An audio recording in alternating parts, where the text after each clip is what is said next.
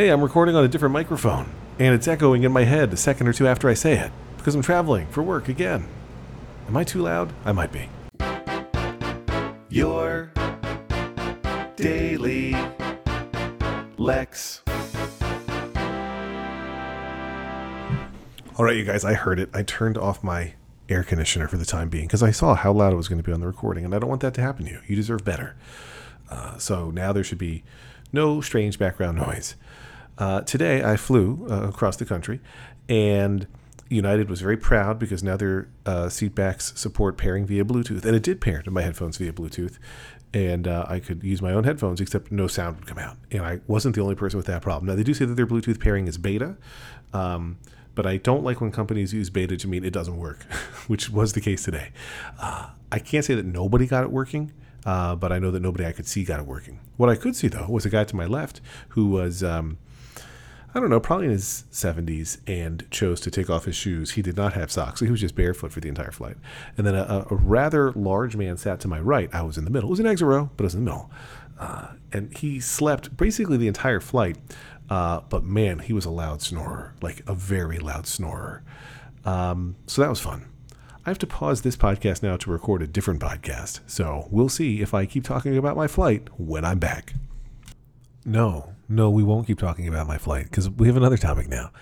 I ordered lunch to my hotel room. It arrived 75 minutes late. I got a $10 credit back for my $18 lunch. $18 because of Seattle pricing, not because I ordered $18 worth of food, just to be clear. But so I needed a coffee, and there's a Starbucks right across the street from the hotel, across the street in both directions. So I ordered it from my phone and then went down the 10 flights. I took an elevator and then went outside to cross the street, as one would do in this scenario. They happen to be filming something outside the hotel. I don't know if it's a TV show or a movie. It's not a huge production. It's clearly a small scale production, but they've got, the whole crew. They've got actors. They've got all the equipment. And, earlier when I first got to the hotel, they were all on this side of the street, my side, the hotel side. Now there's actors, actually different actors, on the hotel side of the street, but the crew is on the opposite side of the street. So the director is talking to the actors via megaphone from across the street. He's like, yeah, this time I want you to drive. So as I'm walking out, this time I want you guys to, and they have, their fake luggage for the scene, whatever. You're going to do this, you do this. And now I'm exiting the building, coming out. So, let's just wait for this dude. Action. But so he says, let's wait for this dude. I'm this dude. He's saying, let's wait for Lex to get out of the way. I haven't broken any rule. Like, it's an active hotel. They know that people are going to be coming in and out. Let's wait for this dude. Action. But when he says, let's wait for this dude, and I know that I am this dude, I laughed out loud.